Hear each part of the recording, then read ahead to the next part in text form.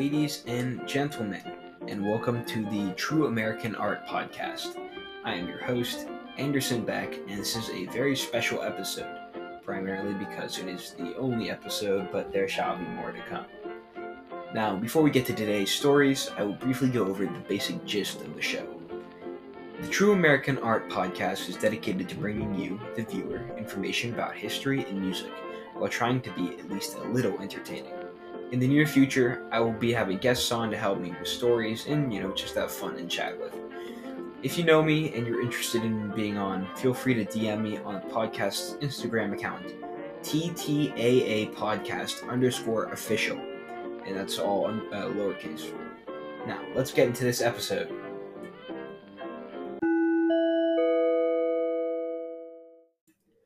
Alright, so today is the day of days. By reading the title, you know that we will be discussing the beginning of World War II and the events leading up to it. Now, there is a lot to unpack, and I will try to run through some of the big causes really quick, so try to bear with me. The most important countries that will be mentioned today are Germany, Britain, France, Poland, Japan, and China. Or I shouldn't say today, more likely in this section of the war history, I guess you'd say.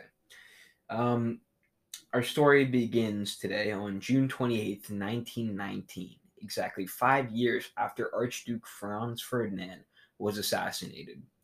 World War I had been over for 7 months already, and it was on this summer day that the remnants of the Central Powers, soon to be the Axis powers, signed the Treaty of Versailles in Versailles, France. Many of you may be familiar with this name because it is one of the most important documents in history.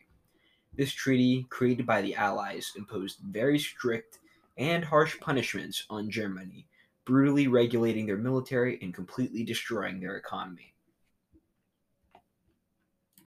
Now, really quick, I do want to get it out of the way that I in no way associate with those weird kids that dress up like World War I German soldiers and praise the Kaiser and the Second Reich or whatever. Nevertheless, I do have sympathy for the German citizens living in the aftermath of the Great War.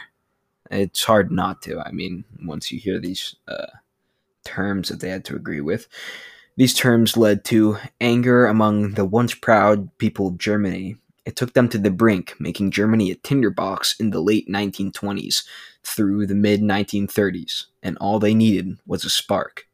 And subsequently, Adolf Hitler was that spark.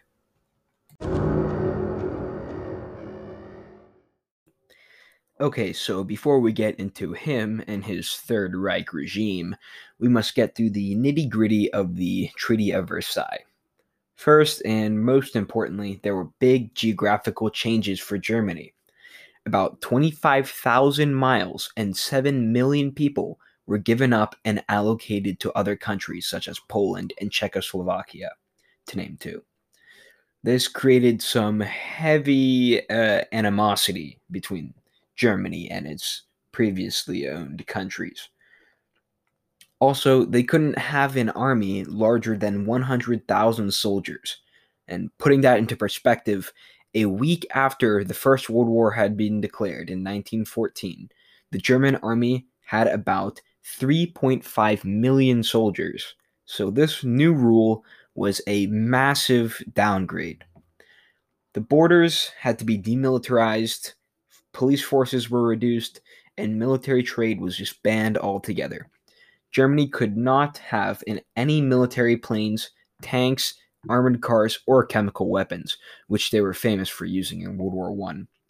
Germany had to hand over an estimated of $5 billion in gold, along with other goods like ships, food, and raw material, leading to a depression of biblical proportions.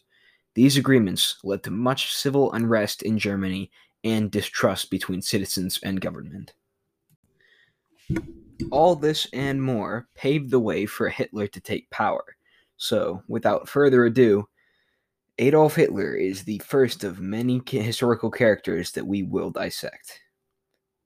I have a strong feeling many of you know who he is and what he was all about, but I'm going to try to explain anyway. Adolf Hitler was born in Braunau am Inn, Austria. I hope I didn't butcher that. In his early life, his family moved around a couple times, going in and out of Germany. When Hitler was 6 years old, his family moved to a farm in Lambach, Austria, where his father farmed and kept bees. He had three other siblings, but they had all died in infancy. Adolf and his father had a rough relationship, to say the least, and that lasted up until his father died in 1903. In 1907, his equivalent of high school, after his equivalent of high school, he just graduated. Hitler applied for a school of fine arts in Austria and was famously rejected twice. It makes you ponder the possibilities of what might have happened if he were accepted.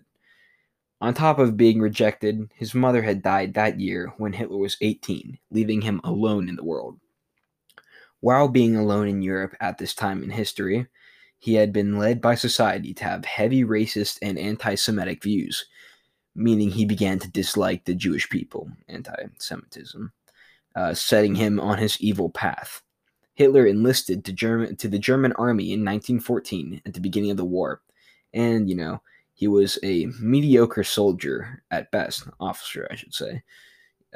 Foreshadowing and his mediocrity foreshadows his disastrous decisions in the end of World War II.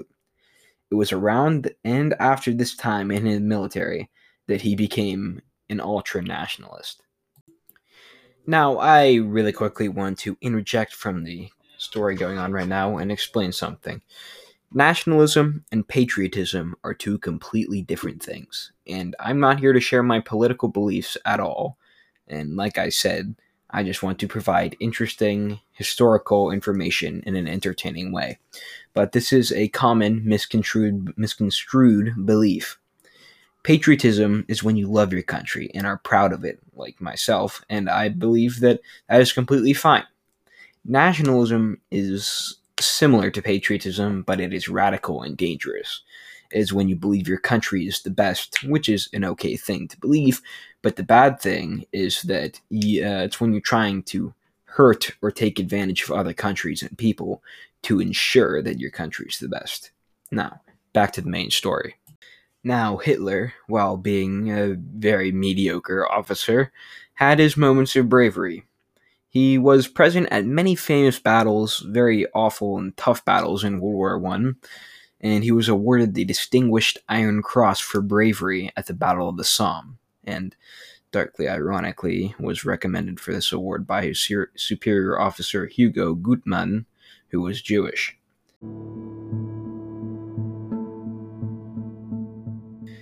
Alright, ladies and gentlemen, this concludes our episode for today. There will be a part 2 coming in a bit, but we have to start the music segment of our podcast in the next episode.